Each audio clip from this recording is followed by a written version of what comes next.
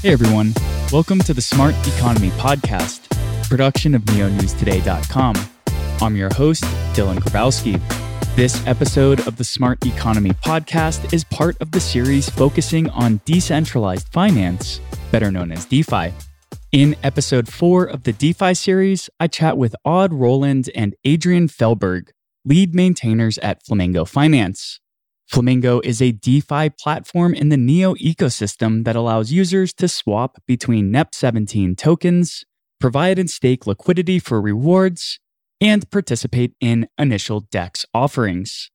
In this conversation, Adrian and I discussed the team's background in Web 2 before becoming Flamingo's maintainers, the shifting mindsets people have in their relationships with finances, building in bear markets, cross-chain and other features on Flamingo's roadmap, the FLUND staking token, how meme coins can activate an ecosystem, and much more.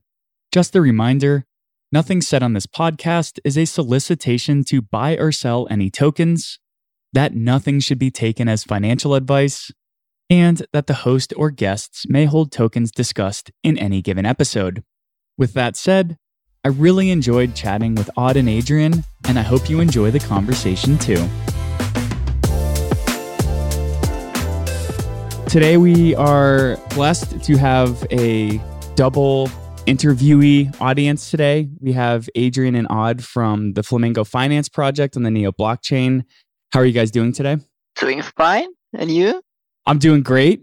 It's been a while since we all last communicated on a podcast. You guys were on the Neo News Today podcast last year. And I believe that was when you were the Flamingo team. So maybe we can just kind of start off this conversation with what were you doing before you started working on Flamingo? And how did those projects you were working on prepare you to take over the DeFi platform? I think maybe Odd is best to answer this because usually he's so eager and full of energy. So he finds new projects and new stuff to do all the time. And I'm just always late to the party and come and clean up. So Odd, I think you can take it away. Yeah, we've been working together for, I think it's 14 years now. So basically we're like this old married couple. We always had our niches. So instead of working on the same stuff, but also being able to overlap. So we have worked in a lot of Web 2 stuff, building software as a service companies, building the internal CRM systems for businesses and stuff like that. And that was really fun. We've been doing crypto stuff all the time, but for the wrong reasons. We've been building big mining hubs. That was fun, having these huge machines running.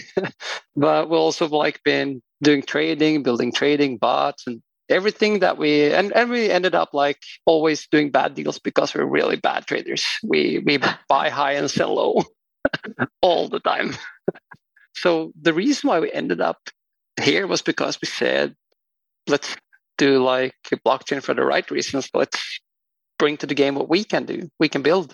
So we started doing a lot of research on different trends, where to build, because if you want to build, you need to have a solid foundation to build on. And we then did not think, where is it the most people today? We thought about in 10 years, when the bubble bursts, who will survive? And for us, that's the people that has the best technology and also the best economic vision for the future, that you're able to survive some bear markets and also proven that you're willing to survive bear markets, because it's so easy to say when everything goes up and your NFT collection of some asparaguses or something is worth a couple of $1 million that you will stay here forever. But then when they're worth $10 or something and everyone leave in the community and go back to their daily jobs, it's yeah, a lot of blockchains from the top 100 back in 2017 has disappeared. What we like about Neo is that they're still here, they're still building. And when we saw Neo N3, that was this is the foundation for us to build upon. This is where we can build skyscrapers.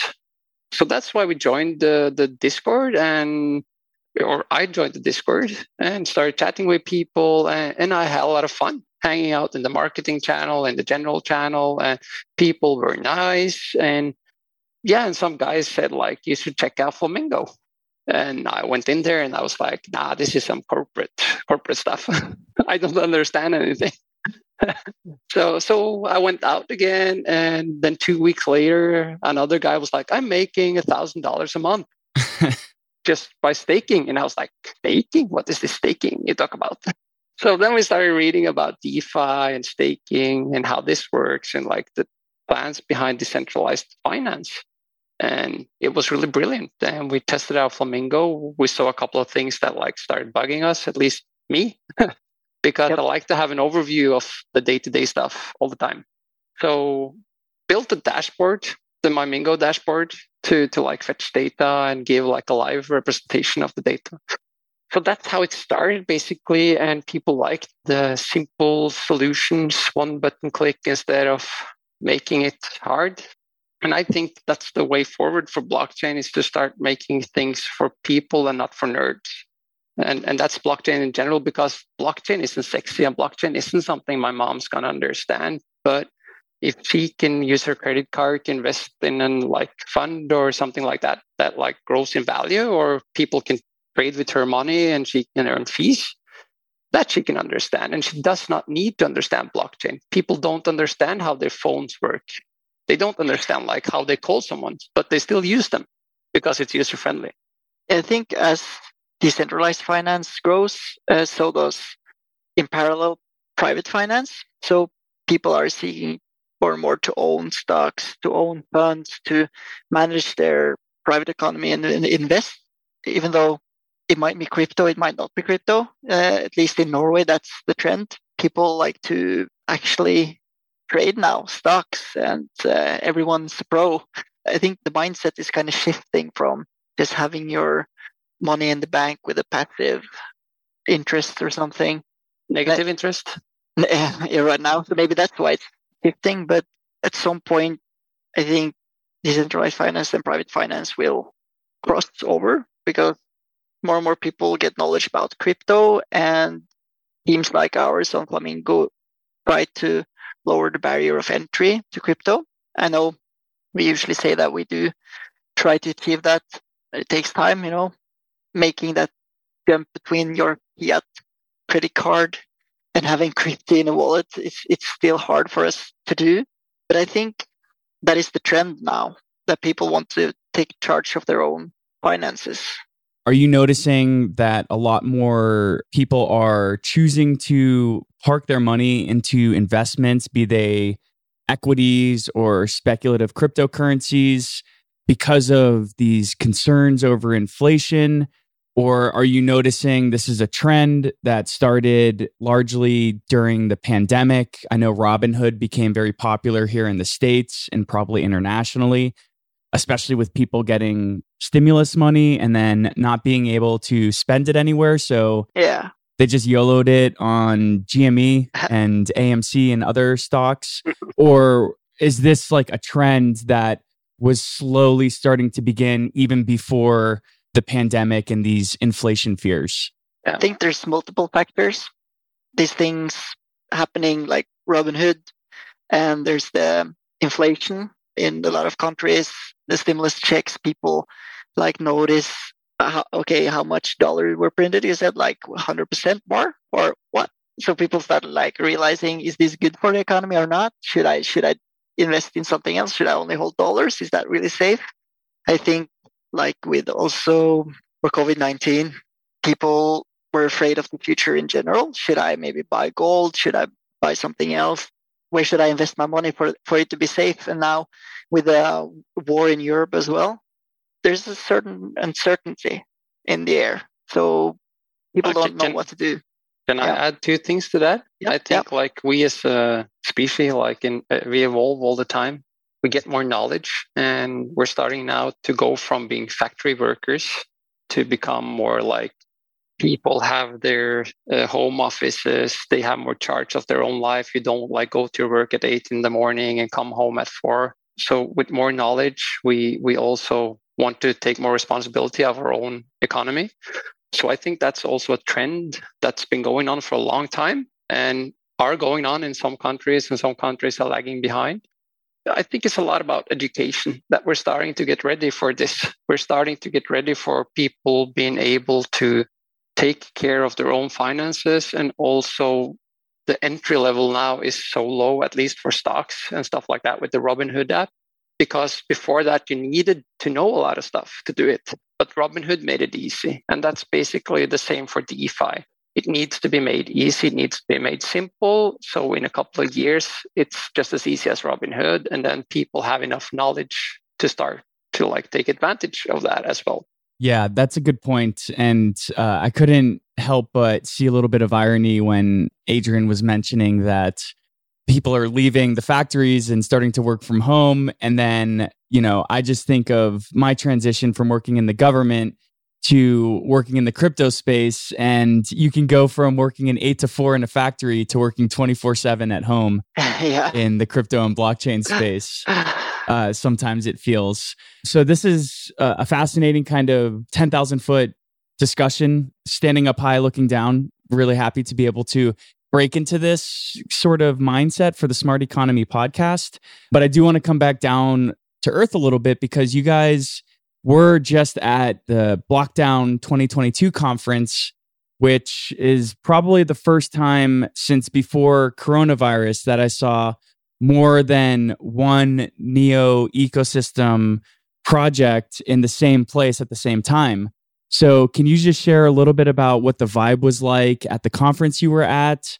What was it like to meet people who've been in the Neo ecosystem for years, as well as new market participants with Dojerift? And what was just the experience at the conference like? What was the mood like? What were the attendees like? What were the developers like? Just want to kind of hear a brain dump of your experience. Yeah, I was holding the port while Odd was there, actually. So he needs to share that experience. So somebody needs to run the office while he has fun by the pool in Croatia. But take it away. Yeah. It was like fun in the basement, basically, because the booth were down in the basement. So while people were out in the sun, we were just standing down in this basement with like all these LED lights. And it was really cool. But I need to say, like, they had the event at a bad time in the market. So I guess like they expected 3,000 people to join. But if I like stretch it a bit, I would say 500 over the 3 days, like in total. So some people were there just one day, some people came the next day. Yeah. So there was few people. It was really nice to meet other people from the Neo ecosystem. And it was really nice to meet those people that was there, because I think what we now had was more core crypto people. The guys that have been here since 2017. It's not like the mood doesn't change since Bitcoin price goes down. They are like used to this. They have a plan that like crypto isn't for just now, it's also for the future. So I had a lot of interesting conversations with a lot of people. Of course, the topics were more about this insane investments to Web3 projects. I have this theory, it's just my theory, about a couple of months ago, there were $4,000 billion or something in crypto. Now it's $1,000 billion. And the money isn't gone. It's not like we burned it. It's just that smart investors has pulled it out from the market to see who survives and who dies. And the survivors will get that money. So if you have a long-term plan, if you have good technology, and you are here to stay for like a decade at least, like that's your war chest and that's your game, then the investors will look at you because you're one of the projects that's standing up after all the other projects around you are dead. And I think that it needs to happen, because we're at this phase where you can go to an investment company and say, I will build something on Web3, and they give you $10 million. You don't have to explain more than that, because they think that they will get their money back, or $15 million for it. And that's how like all the bubbles that we've seen in the past have been. People just throwing money because they think that they can get more money back. And it doesn't need to have any real value.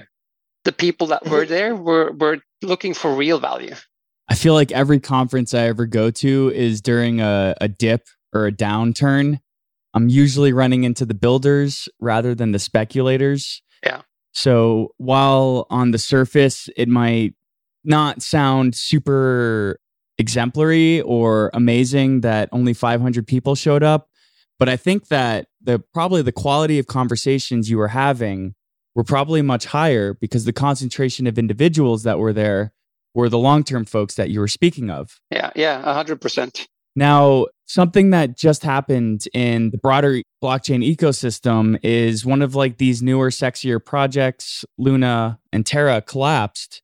And this was something that 2 weeks ago, maybe other than a lot of people who were just like throwing their arms in the air and screaming Ponzi, those people maybe saw that this was an issue, but the broader blockchain ecosystem, there was a lot of people that were participating in this. So I'm wondering, how does like such an epic collapse of such a large project have an impact on the work that you guys are doing with Flamingo? Did you feel it? Did it shake your ground a little bit when we saw these tens of billions of dollars just get wiped off because this algo stablecoin protocol collapsed? What was that like from your perspective as builders? Because even though you're not stablecoin project, stablecoins are a huge part of DeFi. So this had to have an impact. I just want to hear a little bit about what it was like from your experience. From my experience, it kind of sounds strange, maybe, but I wasn't that nervous because the only conversations I was basically having with Odd is how do we plan if we are going in a real bear market where all prices is slashed to maybe 1/10 because of this event. How does the outcast look for developing in the next 12 months or 24 months? So it was shifting the focus, or it wasn't shifting the focus, it's always on building, but we didn't shift focus to like trading or what should we do, or we just actually released the algorithmic stablecoin on Flamingo. Oh my God, what's going to happen? It was the same day. Yeah. So but we're like, it's same, but different. We need to let the dust settle and see what really happened. We were most focused on how does it look like building in a bear market if it's crashing right now. We're always prepared for it to crash. And also, what do we learn from it? It's like, because this is a huge lesson to learn from. And of course, you need to like figure out how this happened from what I know or not know, or what I read on the internet, basically. I would conclude this to be active greed that like took Luna down. It tends to always be like that, at least with projects that are have a solid foundation. Greed is not good. So it's more like you need to find the values. Why are you here? And for me and Adrian, we also talked about that. Like for us, it's building. We're here to like make innovations. That's basically, at least from my perspective, that's what I get my like from. I get a huge kick of making new stuff that nobody thought of, or like sit with Adrian for 16 hours and just brainstorm and come up with 1,000 bad ideas, and then find this one good that like, this is plausible. Let's test it out. It's also then the ideas is so fun to try to figure out how to implement them. And it's also a little bit fun to implement them. And then when you finally release, there's like no joy left. Then you're like, there's never any champagne for any release or something, because then it's just hard work. But I think we're so lucky that we are able to features that are used by thousands of users, and we get all that feedback. And we're lucky to be able to be working tirelessly because people spam when. I think it's a good thing. The incident with Luna Terra, it took us a little bit because, of course, we have assets. Our users have a lot of crypto assets, and we're also concerned for our user and community members who invested heavily in Luna and USD. So it was more like we were worrying for them, but we weren't worrying for us. Yeah. It's not that I expected less, but it's still refreshing to hear like the first thing we thought of is how do we keep building for the next 2 years with 1/10 of our funds? And at Neo News today, we had to go through this exercise ourselves during the last bear market of 2018 and 2019. So almost just that answer to that question almost makes it is like a litmus test for who's going to be here in the next year or two. where if that's one of the first things you're thinking, probably yes. Then yeah, it's almost like, if that's your first principle, then every step afterwards is already built on a good foundation. So again, I'm not trying to say like I expected to hear less, but those are always like comforting kind of things to hear, especially for a platform that already exists. And you guys just talked a little bit about coming up with an idea and loving it. And then by the time you ship, it's not the idea that you first imagined. It's not all butterflies and fairies. And it took a lot of grinding to get there. And you probably had an underwhelming response when you finally delivered, which is just par for the course because everybody wants the flashiest, splashiest things. And people don't realize a lot of the work that goes under the hood. So something that I'm kind of interested in learning a little bit about what you guys are thinking of these days is you've done a lot of great things with the platform, but I'm wondering about cross-chain interoperability. Something that when Flamingo launched in 2020, there was talk about this, but you guys recently integrated support for PancakeSwap, Fcake. So what's your perspective on cross-chain connectivity with other networks? We want to do more. A lot more. It's a plan. It's a plan in progress here. So I understand, like from the user's perspective, that you like want these big things that hype price and stuff. But since day one, for us, it's been Flamingo is not going to be a hype project. It's going to be a solid project built over time on a solid foundation.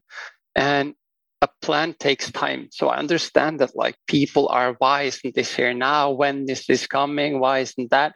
And it's like, yes. But as I said, like earlier today, that we have this 10 to 15 year plan for what we're doing here, not like to just hype it up and dump it down, because there's no real value in that. So we want Flamingo basically to compete with Binance when it comes to trading peers and everything.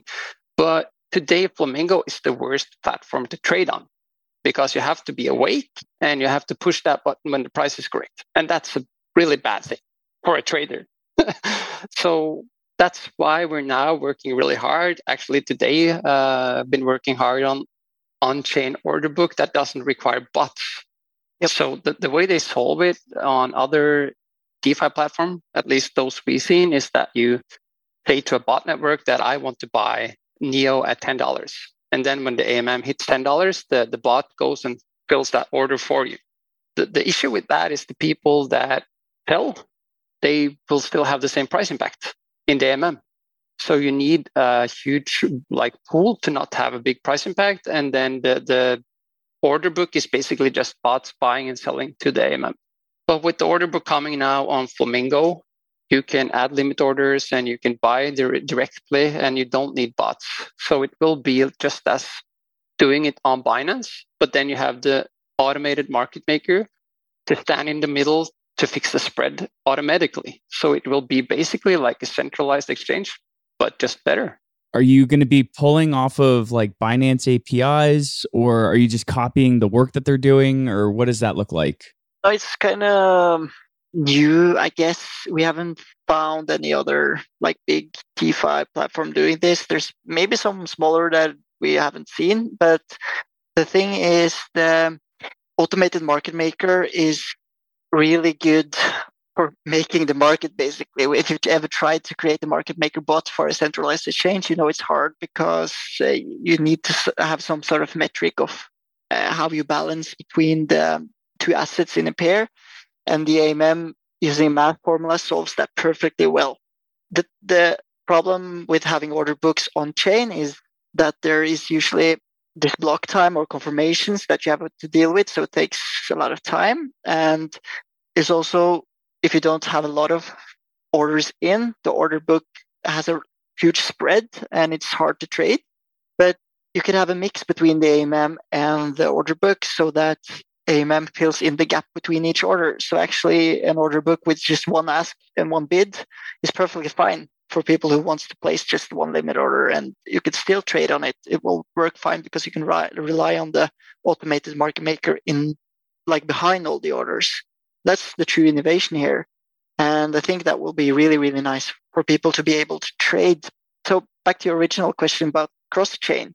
I think it's before B and not B before A. Because if we add more cross-chain functionality now and more trading pairs, we might just dilute the minting rewards and the fees for liquidity providers. And one of the maybe best services we provide right now is for the stakers. Let's be honest. It's not fun to trade at Flamingo compared to Binance or even Demex that I like what they're doing. So I think we need to now just solve this basic stuff first, like with the order book and with a good advanced trade that I've been trying to ship for weeks, but I'm overloaded with work. I think that's the A. And then we come to the B, that's adding more cross-chain functionality and more pairs. We want to add Dog, we want Doge, we want to add Shiba, we want to add all these popular tokens BNB, like BNB, everything, yeah. Yes, BUSD. We want more of the stable coins there, just not Ether and Lyrebird USD. I think that's the future, because if we want to compete with other trading platforms, you need to be able to trade what we want to trade, like popular assets and new listings, of course. And then we will be, I think, always a Neo first platform. So Neo projects will have a place to launch on our platform. Yeah, they have a good place now with reverse pools. So that has been fun and innovation at least. So yeah.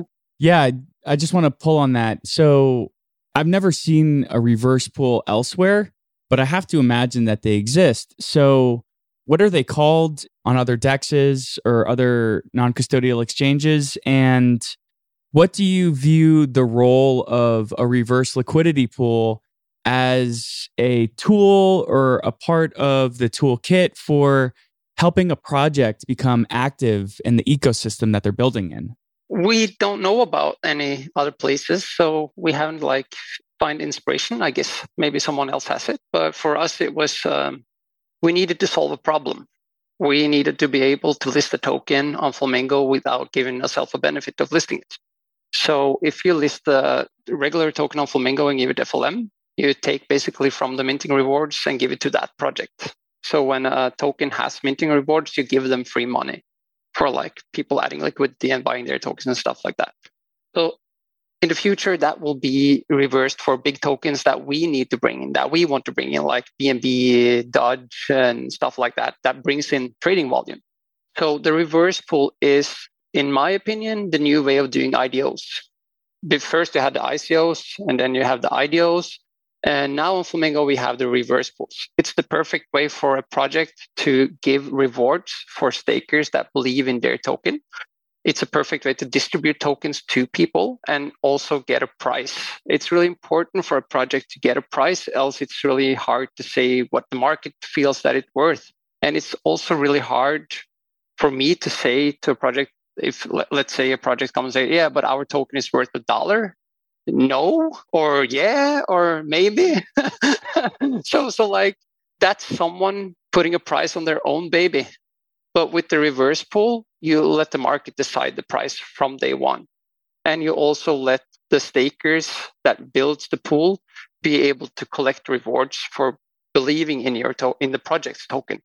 Yep. So it just brings good to Flamingo, basically. I think the conversation was something like, okay, we have this set of problems and we took a look at PancakeSwap. Yeah, but you can list the pair there, but you can list any pair. Should we allow people to just list anything? Might be reputation destructive if some bad actor just deploy a pair or a trading pair. So, okay, maybe we should vet the projects at least, and then but okay, they can just add it. Why will people add liquidity there? Can you set minting rewards on Pancake? No, you can't. Why can't you? And there was reverse pools were born. Basically, there was a set of problems, and how do we solve them? And usually all this really creative on these parts. And it's but you can no, you can't, because nobody else has done it like that. I never accept when he says that. For me, it's if it's logical in my brain, no, it's not an answer. Then you feel you need to show me that it's not working. And I will be on your back until you show that it's not working, because I say, no, it's possible. It's possible. I do have a question. It's always been difficult to address token sales with Neo because Neo was founded in China.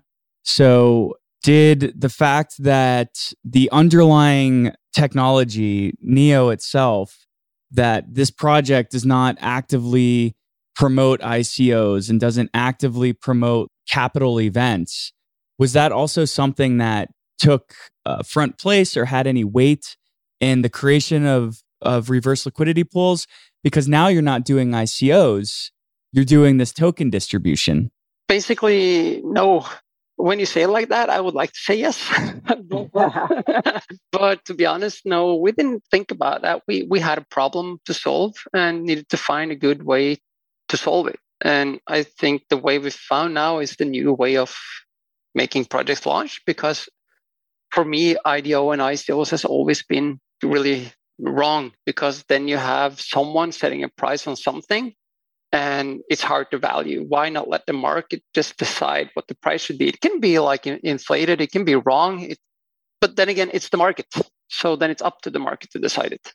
Yeah, it was really cool to see Lyrebird reach the price that it did, because in chatting with William, he thought, oh, I'll just set it at 10 cents, and then the market decided.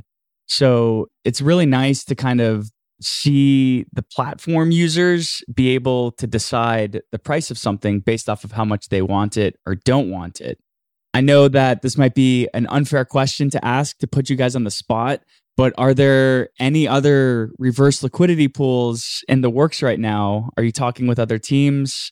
We love to be transparent. So nothing is on the spot when people ask. That's the best thing when people ask us about anything. It's not like you can put us on the spot, because it's transparency as far as it gets. Perfect. Well, who's the next FRP then? Right now, it's no one. Okay. We're having some projects that want to launch, but we have some demands that they need to meet first, because you cannot just make an F17 token and say, I want to reverse. For us, it's also about Flamingo's reputation, and we have an obligation to protect Flamingo's users. So people can maybe feel it's unfair or something, but we have the same demands for every project. They need to have good tokenomics. They need to have utility, because we have gas that you can send from one person to another. So we don't need another send from a person to another token. That's not utility anymore. Some projects are working on meeting the demands. As soon as we have something, we will announce it. There might be room for other Neo projects to do reverse pools and just have a send token for person A to person B, but it won't be on our platform. And the code for the reverse pools or everything Flamingo contract related is open source. So feel free to copy and paste and do everything you want. But on Flamingo, we try to keep a reputation of vetting the project, and funds should be safe, and that should be the highest priority, and security should be highest priority. That's why there might be a lot of projects and a lot of stuff going on Neo right now, especially with the latest hackathon. But we won't be just spewing out FRP pools. Maybe fortunately, maybe unfortunately. Who knows? Depends on who you are and what your motivation is. That begs the question, is there ever going to be a day when Flamingo has Uniswap-like functionality where users can just provide their own LPs? Or is that something that Flamingo thinks is interesting, but maybe other ecosystem participants can create that for their platforms? Yeah, I've talked about it. Yeah, already 2 platforms are doing it. It's a nice thing to do. The issue is that it has huge security problems. You can trade on PancakeSwap in a pool that someone created, and that's fine. And crypto, people that know crypto and know this stuff, it isn't a problem. But we want to build Flamingo for grandmas. Basically, we want to make sure that everyone can use it. And then we need also to make sure that it's a safe place. Of course, there's risks involved in crypto. And that's why you have rewards. It's just simple as that. Risk reward. But we try to eliminate the biggest risk. So grandma don't have all her savings in some coin pool and his rug pool, because that's the issue if you just let anyone make a liquidity pool. Yeah, so there's in PancakeSwap, you can create your pool and you can lock away the liquidity. That's sort of a safety, but still there might be some other project with just a similar name of the token and create something that looks like it, and the liquidity is locked away, but who cares because it's a fake kind of token and you invest in it. And yeah, there's a way to scam around this. And I think also if you believe in Flamingo and the platform and the devs, these are the people also making decisions about who gets the spot on Flamingo. So if you trust in the platform itself, you should also maybe trust a little bit that they've done the background on the projects that are launched there. So it's safer in that way also because you can invest in something. And the devs on the, let's say, the Dogrift team, we are confident that they will be able to deliver and be able to build what they say they will build. And if anyone can just release their own pool, we don't have that background check of, is this team legit? Are they just new players and they can't even write any smart contracts and these kind of it's simple to copy paste. Yes. So this is what you avoid when you're exclusive like we are. When you guys took over Flamingo, which was what, in August now of last year, around then? Yeah, September or something. Yeah. So you guys it was just you two, but you've grown your team and to a bunch of people now. I guess maybe like 6 or 7, maybe even 8 people. Yep. How has the addition of new team members helped to battle test or make Flamingo a more hardened platform, I guess is the best way to put it? I guess what I'm really asking is, how has the growth of your team helped you guys make Flamingo a better platform? A lot. Without them, we couldn't do it. So simple as that. What I really like about our team is that they are picked from the community. It's not like we just brought in like our own people from outside. We see people in the community that contributes or like have an experience outside of what we know. So we see that they have some traits that can even make it better for us. So that's why we bring them on board, because they can make it like this. If you have this stats, this cake diagram, they will make the cake full. So we can just make the middle and it will be so-so, but then they come and like add copy to text, or they make the backend or databases and help out with the support tickets and stuff like that. So I'm really proud that it's just like this community team, because that makes it like a democratic thing where it's not just me and Adrian bringing our own people on board. It's people that's picked from the community, people that's been there before us. Yeah. So that's the best thing, because some of them have more knowledge about DeFi and other projects and stuff like that than we do. So we learn a lot from them. Yeah, and it's been a learning process in itself to expand the team. In other software adventures that we had, we usually just outsource development for a project-specific task, and then we're just continue to do the day-to-day and service ourselves. But this time around, it's perpetual, and we have had to let someone go that we had faith in. Really didn't deliver what we thought they would. So it's been a learning process of also trying to find the best people. And I think we are a group of really, really eager, talented people now.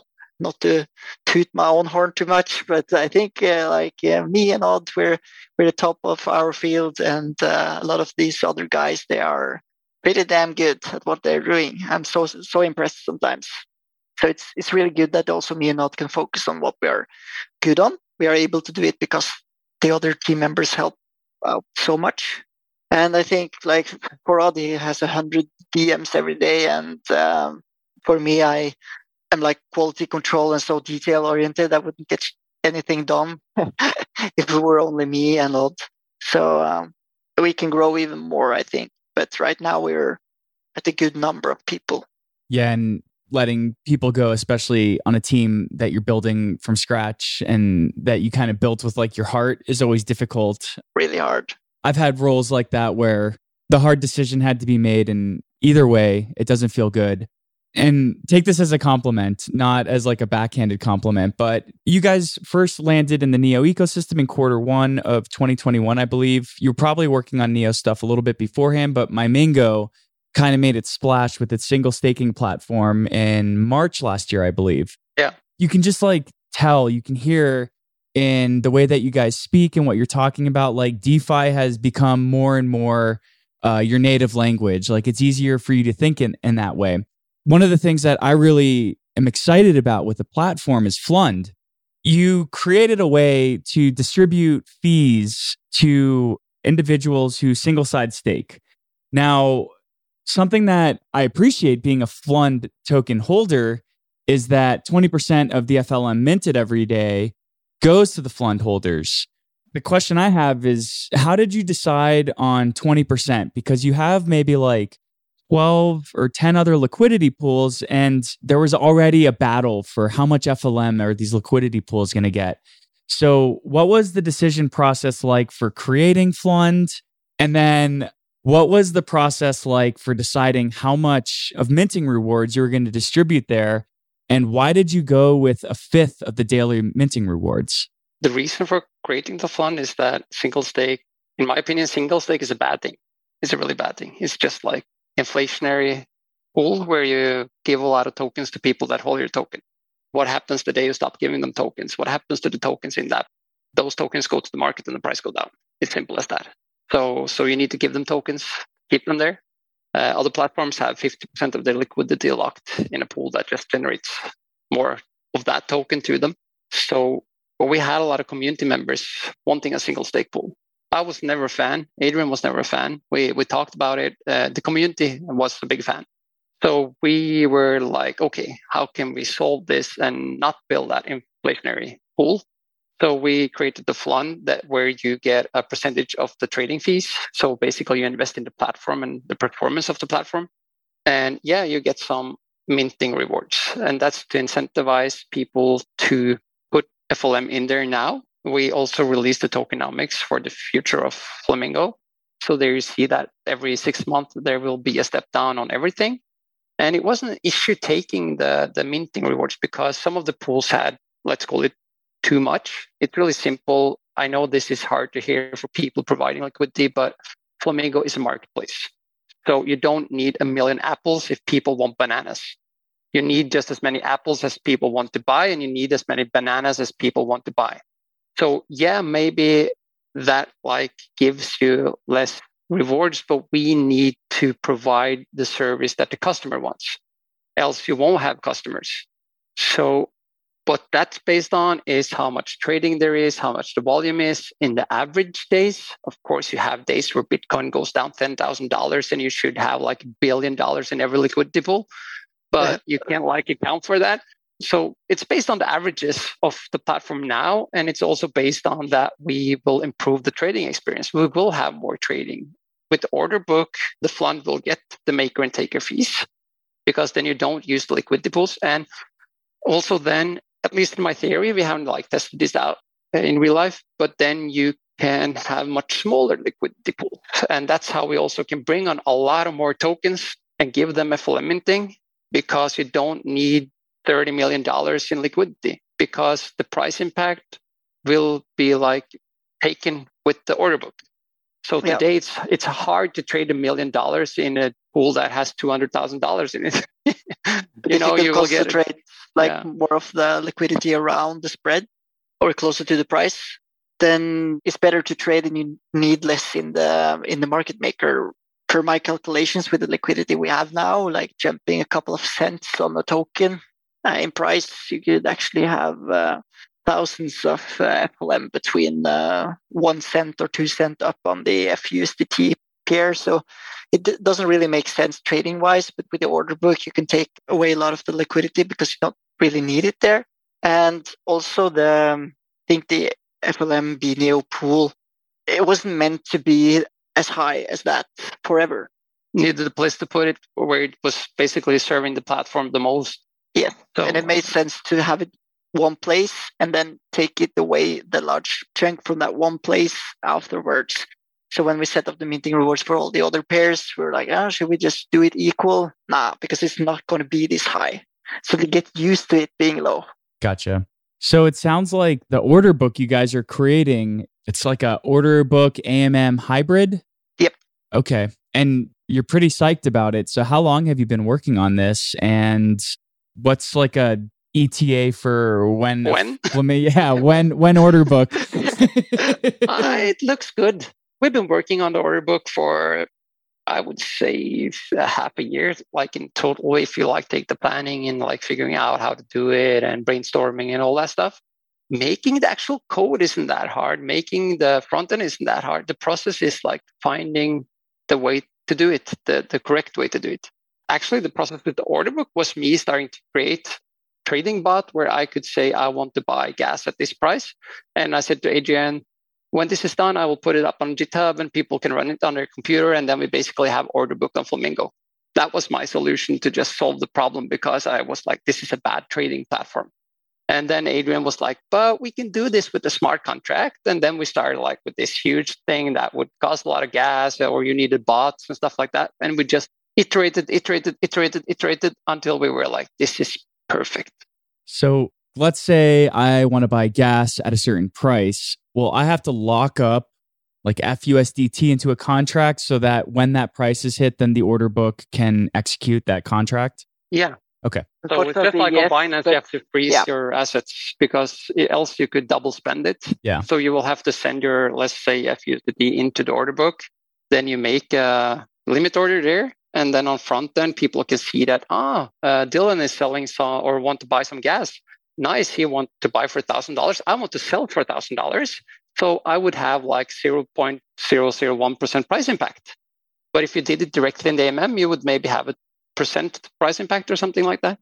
Yeah. So in the ERC20 and the EP20 tokens on Ethereum and Binance Smart Chain, there's actually a separate endpoint called allowance that will allow a contract or any address sent on behalf of your wallet address. We don't have that in the NEP17 as standard. So you have to lock it up. It's maybe not unfortunate because it's the same thing that you do in a centralized exchange, basically. In my opinion, though, that isn't necessarily a bad thing, especially when you're building for a grandma. Like, for example, look at the danger that allowances have for community members who buy Bored Ape Yacht Club. They're not familiar with cryptocurrencies. Yeah. They go to a malicious website and they allow the malicious attacker to essentially move their NFTs. And this is how they get rugged because they didn't know any better. They didn't know that they were allowing a malicious actor. So pros and cons. And I bet there's a reason why it's not in the NEP17. So I haven't asked around. I haven't but this is what I figure, security. Yeah. But I like it. Like if you want to sell $1,000 and you like invoke and put it in the order book, why should it still be in your wallet? That would just be confusing. And then when like the price goes up or down or something and your order is about to execute, but you spent some of your money, so you didn't get the trade. So that would like give you a bad experience. We allow you to edit the price though. So then you can manage the order that way. So you don't have to take the funds in and out. And is that all that information stored on chain? Yep. Okay. On chain. Yeah, we want everything on chain. Yeah. So as much as possible because it's decentralized finance, not centralized. Yeah. We have a few minutes left, but there is an interesting realm that I wanted to pull on your ears. You guys recently released nudes, and I know that meme coins are divisive at best. There's only two types of Doge holders. There's one Doge equals one Doge to the moon forever and always. And then there's the people who are like, this is stupid, this is a scam, you're going to lose all your money. So what is your perspective of meme coins and how do you think that they can benefit an ecosystem? And what are the pros of meme coins and not necessarily the cons? It's fun. It's easy. And if you want the entry to something, if it's hard, like first time I went into Flamingo, me as like nerd I am, I just went out. It was too hard for me to enter because it would require me to like take an hour of my day to find out how this works. But I have a lot of friends that never like downloaded Neoline wallet. They never like bought Flamingo or Neo or something because they were like on an exchange or something. But then when I asked them if they wanted some nudes, yeah, it was really simple. And now they're like staking on Flamingo. They're learning about DeFi. So you're taking it like one step at a time. It's a really, really good way to get people to enter. And also, I think like Dodge has the thing that they were first. So that's like their thing. And then for everyone else, it's just based on utility, I guess. And for nudes, it's going to be a lot of good utility. It's a plan there. It started as a joke. It started as like just me wanting to send Jobsters and Adrian some nudes. And I don't like it to do it the old-fashioned way. Thank you. It is odd being impatient again, I guess. All of a sudden, a new project. But I think we got from a community member. He had like a really cool perspective on the meme tokens that I haven't really thought about before. It's more like the pennies you spend, that you send to each other, that you actually buy ice cream with. Because also, like with nudes, when you have so many of them, there's like hard to get this relationship of how much you really have. And then you're like willing to spend them more, I guess. And I have a feeling in the nudes community and in Doge community, with these meme coins, you're not so reluctant to send them to friends, to be like share them and bring other people on. I feel like with your Neo, you're holding them like Gollum, like precious. I want them all by myself. So I think the meme tokens have something, they are closer to cash actually. So it's a big win for them. I'm not sure if this is 100% true, but it's like a gut feeling I have after this community member opened my eyes to it, looking at it this way. Yeah, it's funny because the amount of nudes I've sent, I've probably spent more gas on the network just sending them to people. So therefore, it's always been this interesting kind of perspective I've had that the utility in nudes, or like the actual market price, can be derived based off the amount of gas that's been spent on the amount of tokens that have been sent. Yeah. It's weird because there's no, and you guys have been giving the project utility, but at first there was no utility other than sending nudes to get nudes, but underlying market factors involved spending gas, which is being burnt on the network and is actually using the network and increasing activity on the Neo network. But since then, you guys have also expanded its functionality. I thought it was really cool what you guys did with the OG nudes tokens. And it was even cooler that basically at the time, it was like a $4,500 purchase to buy the NFT, but then you guys refunded the first token holders who bought within the first 48 hours. So there are these really unique and innovative ways that you guys are engaging the community and rewarding participants. Are you seeing that this is attracting new community members outside of the Neo bubble? Like, are you getting just people who like meme coins in general from Tron and Ethereum and Solana? We got so many new users to nudes. Yeah. And Flamingo got so many new users because of nudes. And basically, nudes is the best way to do marketing for Neo. As we talked about earlier, the blockchain isn't sexy and DeFi isn't sexy. Try to go out on the street and sell DeFi to someone. Yeah, that's hard. Like even my girlfriend or fiance, I should start saying fiance. Do you have a girlfriend and fiance? No, I should start saying fiance because we're getting married. That's an old habit. But even she doesn't understand like 80% of the conversation I have with Odd when I work from home, and she like sometimes listen in because I have my door open. And she comes in and tries to repeat everything I say, and she just laughs at me. These are just the gibberish words you're talking about. These aren't like applicable in the real world, but nudes are. So when I started talking about nudes, she was like, "What's he up to up there, sending nudes to people?" So it's instantly recognizable, and we're keeping it safe for work. I think that's important, but you need to like splash some attention on Neo. It's funny when I cover the nudes project, I always have to remind myself I'm in my mid-30s and my job is to write about sending nudes. Yeah. I get paid for that. Yeah, but it's always funny. That's like the core utility to that token is the name. It's just like that because it's so fun.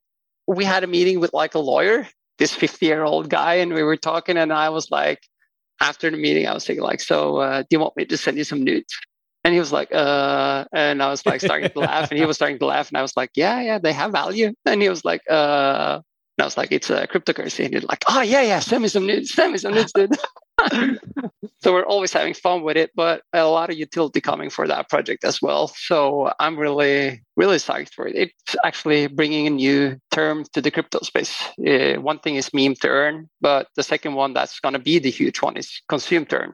That will be a game changer. Yeah, awesome. I think it's nice now that we can separate the fun from the seriousness. Of course, its users funds on nudes as well, and they have a price and they have a value, but we can keep it fun in a whole other way that we can with Flamingo. So it's good that we have this kind of separation, because the ideas, they don't really stop, and we have so much fun talking about potential things we can do, and with Flamingo we could never do. So it needs, so we have that opportunity to also have some fun. For nerds, it's where we go to have a break. Yeah. Yeah, and it sounds like you kind of need that outlet, because Flamingo probably came more of like a quote unquote job than you were hoping it would be, or what kind of got you involved to begin with. So it's always nice to be able to have those outlets. So respectful of everyone's time, I'm going to ask one last question. This is the Smart Economy podcast. So from your perspectives, what is the smart economy? You want to go first, Todd? Yeah, from my perspective, it's when me and you can do business together, selling a house, buying a car, renting a car, converting assets, and we don't need a third party or a centralized party to gain fees from us. We can let people be the bank. We can let people be the risk takers, and also let the people gain from that. So that's, for me, the smart economy. Yeah, and I agree with a lot of that. And I also think if we talk about smart cars, smart homes, smart watches, you just take something and you add more on top of it, or you look at it totally different. What can a watch be? What can a car be? What can like a home be in the future or now with all this tech? And with economy, it's been sitting still, not doing a lot of innovation for, I would say, hundreds of years, and then maybe thousands of years. So it's time that we, in the same way that we created smart cars and smart homes and smart watches, we create a smart economy. And we only scratched the surface, I think. Adrian, this was an awesome conversation. The time flew. Thank you so much for coming to join the Smart Economy podcast. It was great to hear about the lessons you've learned since you've started building Flamingo. It was awesome to talk about some of my favorite features on the platform, and to kind of touch on your perspective of what meme coins can do for engaging awareness. And it was super fun to be able to catch up with you guys again. I think this is the first time we'd spoken all year. So yeah, it's our pleasure. Thank you so much for hosting and inviting. Yeah, I can't wait to have you guys come back on again. Next week. Thank you. Yeah. maybe a little bit more than next week, but definitely sometime in the future. So thanks so much for coming on, guys, and cheers. Well, what did you think of that conversation? It was really great to be able to catch up with the Flamingo team and to learn more about the trading and staking features they have on the roadmap for the DeFi platform. The on-chain order book sounds like it started as a passion project, but will soon offer unique functionality for platform users. And it was exciting to hear that the team seeks to add new tokens to Flamingo, but it was also refreshing to hear that they confirmed their dedication to being a Neo-focused platform. With that, I want to thank you so much for taking the time to listen to the Smart Economy podcast. If you liked what you heard and want to support the show, please keep Neo News Today in mind when voting for your Neo Council representative as part of Neo's governance process. We appreciate you and look forward to catching you next time.